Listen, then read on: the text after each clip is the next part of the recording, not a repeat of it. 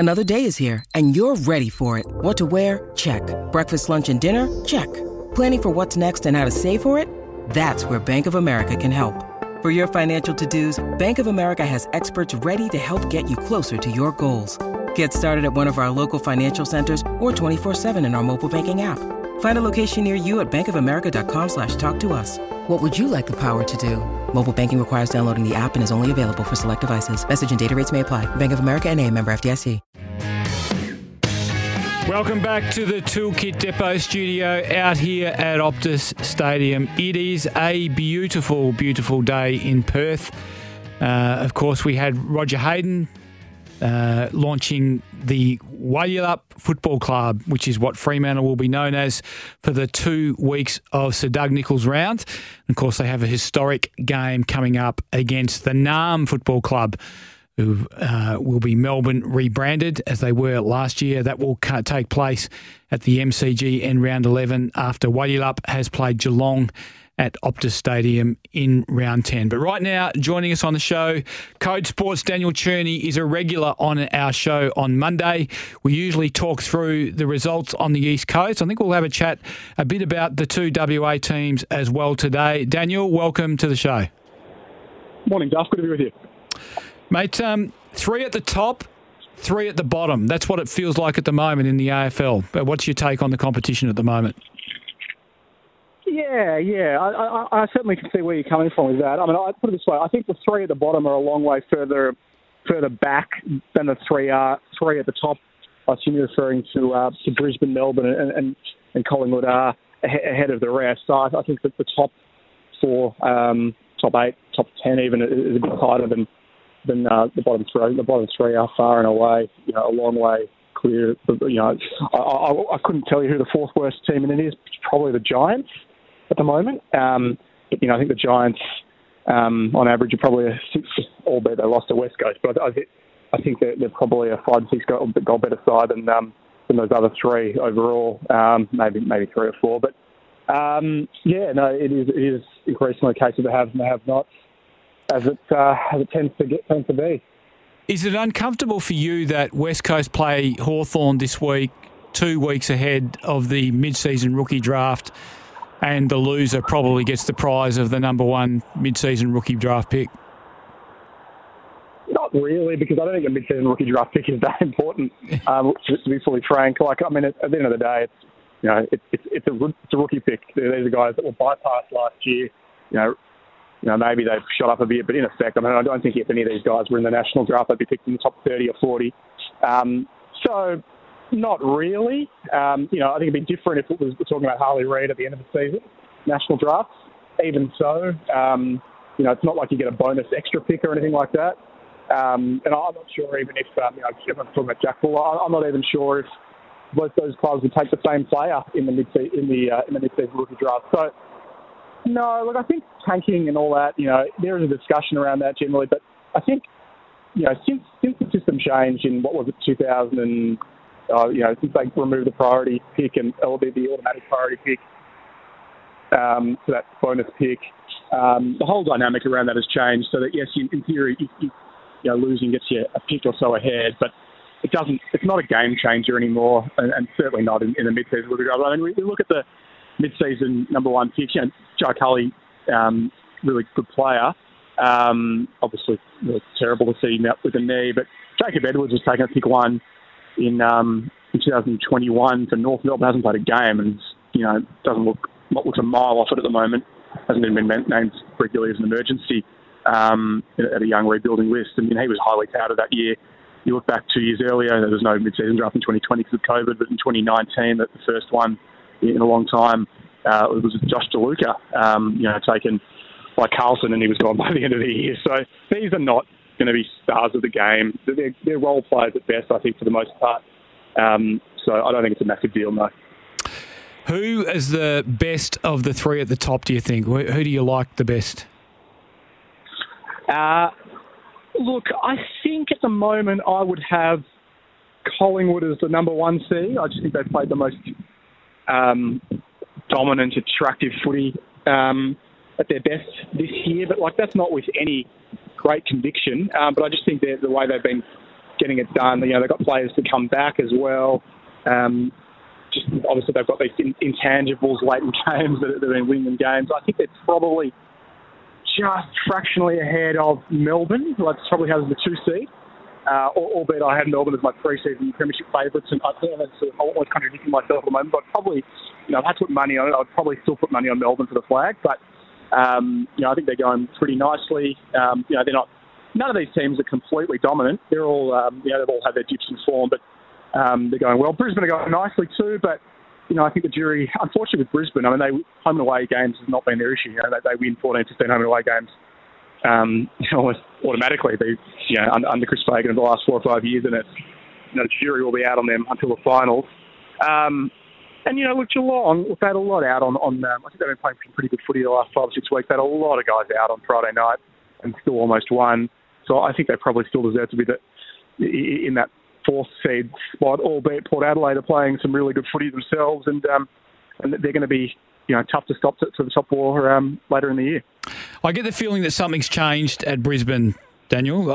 I really do. And I know exactly what you're saying. And really, you're right. We have to sit and wait until probably September and see what happens then. I just get the feeling that this Brisbane is different. Of course, they still have to find out when they run out on the ground whether they get good Joe or bad Joe. They got good Joe on the weekend, and it's quite compelling, isn't it?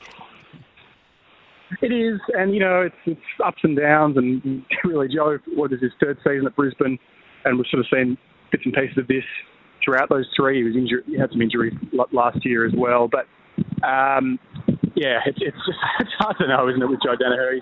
He's that inherently mercurial player, maybe a bit of the nature of the position he plays in as well. It can be a bit of feast or famine. Obviously, at his best, he's a magnificent player, and was so again against his former side on Saturday night at the Gabba. But you know, that's going to be tempered by the fact that Essendon are only a middling side, probably at best, and then the fact that they were severely undermanned in terms of their key defensive stock. So, you know, he played really well, but it's still a bit of a soft kill. And unfortunately, you know, like I have sympathy for Brisbane in this respect because, you know, and you can only beat who you play against. But it is hard to trust them, and they're going to be really hard to trust until, you know, unless they can be. To be honest, I don't have the fixture on the top of my head, but you know, unless they can start winning consistently away against other top 6 sides in the back half of the home and away season, I'm not going to trust them until the finals because they have not earned that right to be trusted on the back of the last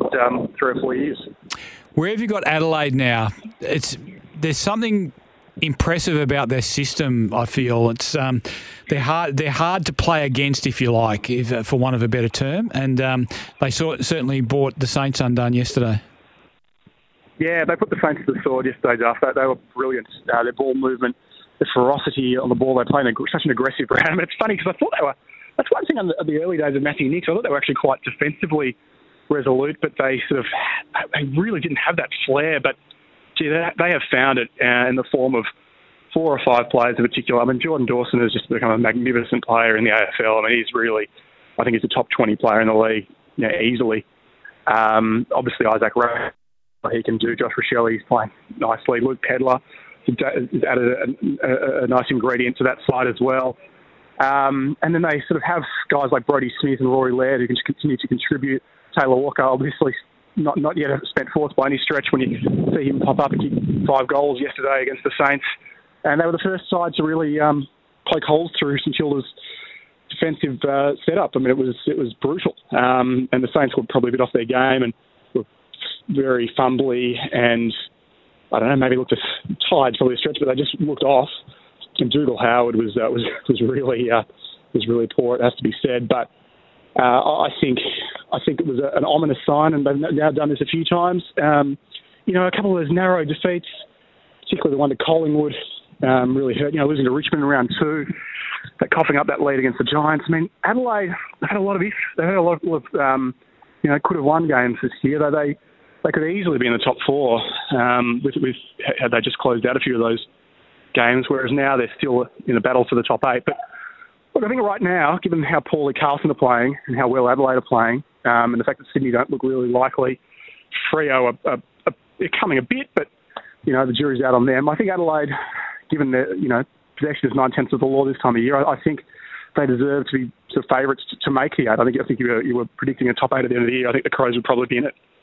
Yeah, I would have had them in my 8, at round 1, interestingly enough, because we saw them over here in the pre-season. They look really good. And then you're right, they had a couple of minor stumbles, I guess, early in the season, and probably lost a couple of close ones that they could have won. I get the feeling that they're in there. I get the feeling that they're one of the best 8 teams in the competition at this stage. Where have you got the Dogs, Daniel? Dogs coming along nicely, and it's been a bit of an under the radar story, but they won 6 of 7, and all credit to them. They're not thumping sides. They're really not putting. They put Freo to the sword, but they haven't done that too many other times. Even against Hawthorn, the Giants, are the sides that they really should be beating. They made reasonably heavy work of some of these games, but they have been winning. Luke Beveridge, to his credit, he heeded the feedback of those first 2 rounds in terms of their struggles with the run and too many tools, and he sort of turned around that game and their game style. Put Jason Johannesson back to defence, which has been hard to call it a masterstroke when the guy won an all-Smith medal in that position, but it's a good move to put him back there. So they're playing well without completely dominating. So I think they've got some levers still.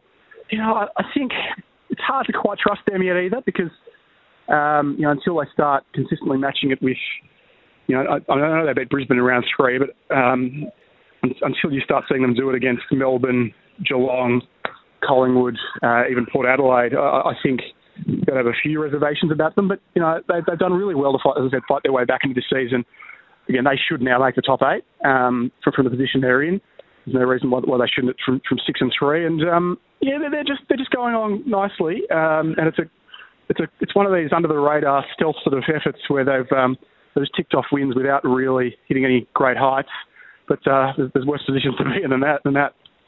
And the Blues are the flip side of that. Did you see anything? I mean, there were times when they competed strongly in that game against the Dogs.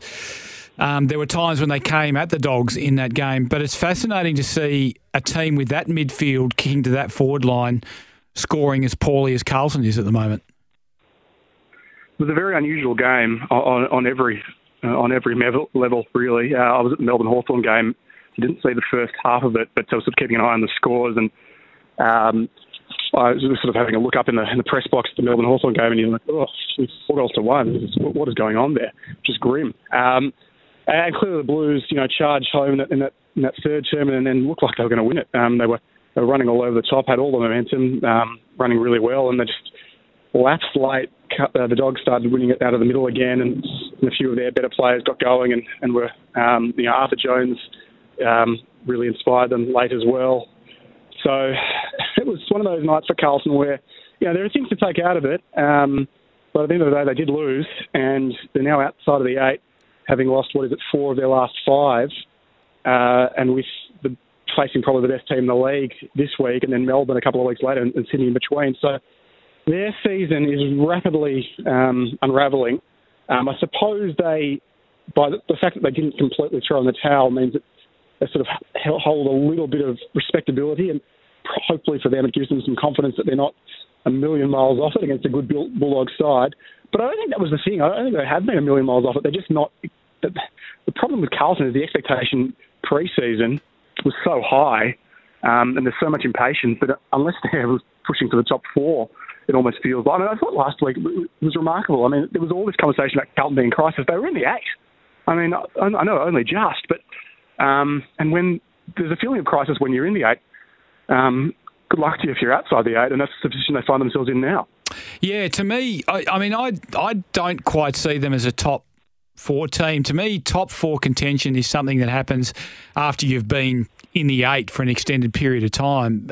But to me, it is a top 8 list. There seems to be this rewriting of the narrative around Carlton at the moment from within the Blues that, their list needs work, so therefore, it won't be a failure if they don't play finals. To me, it's absolutely a failure if that list doesn't play finals, given the midfield, given the forward line. And obviously, they do have a bit of work to do at the back line, but they do have Jacob Wiedering, Adam Sard and Doherty that can play back there. So I think they have to play finals, otherwise it's a big cross and it's a big question mark next to Michael Voss. I completely agree. I think they want for very little. So you could argue maybe a bit of small forward role where they've got some younger players who aren't pretty inconsistent, which tends to happen with younger players in Durden and Motlop, and Matt Owies was very good on Saturday night, it must be said, and he's actually made a difference since he's come back into that side. And then I suppose that there's a bit of that sort of one-paceness through the midfield, albeit Sam Walsh provides some good run, but I suppose they lack that sort of chaos, dynamic type player that some of the other clubs possess. But I think overall that they are, I've used this line many times over the last year or two, they are less than the sum of their parts. And until they can at least be equal to the sum of the parts or greater than other, I think if you look at a team like Collingwood, that is a team that is greater than the sum of its parts. You look like a team until at least yesterday, St Kilda, greater than the sum of its parts. Brisbane, I think, are probably equal to the sum. There's a lot of talent there and they're playing well. Melbourne are probably the same.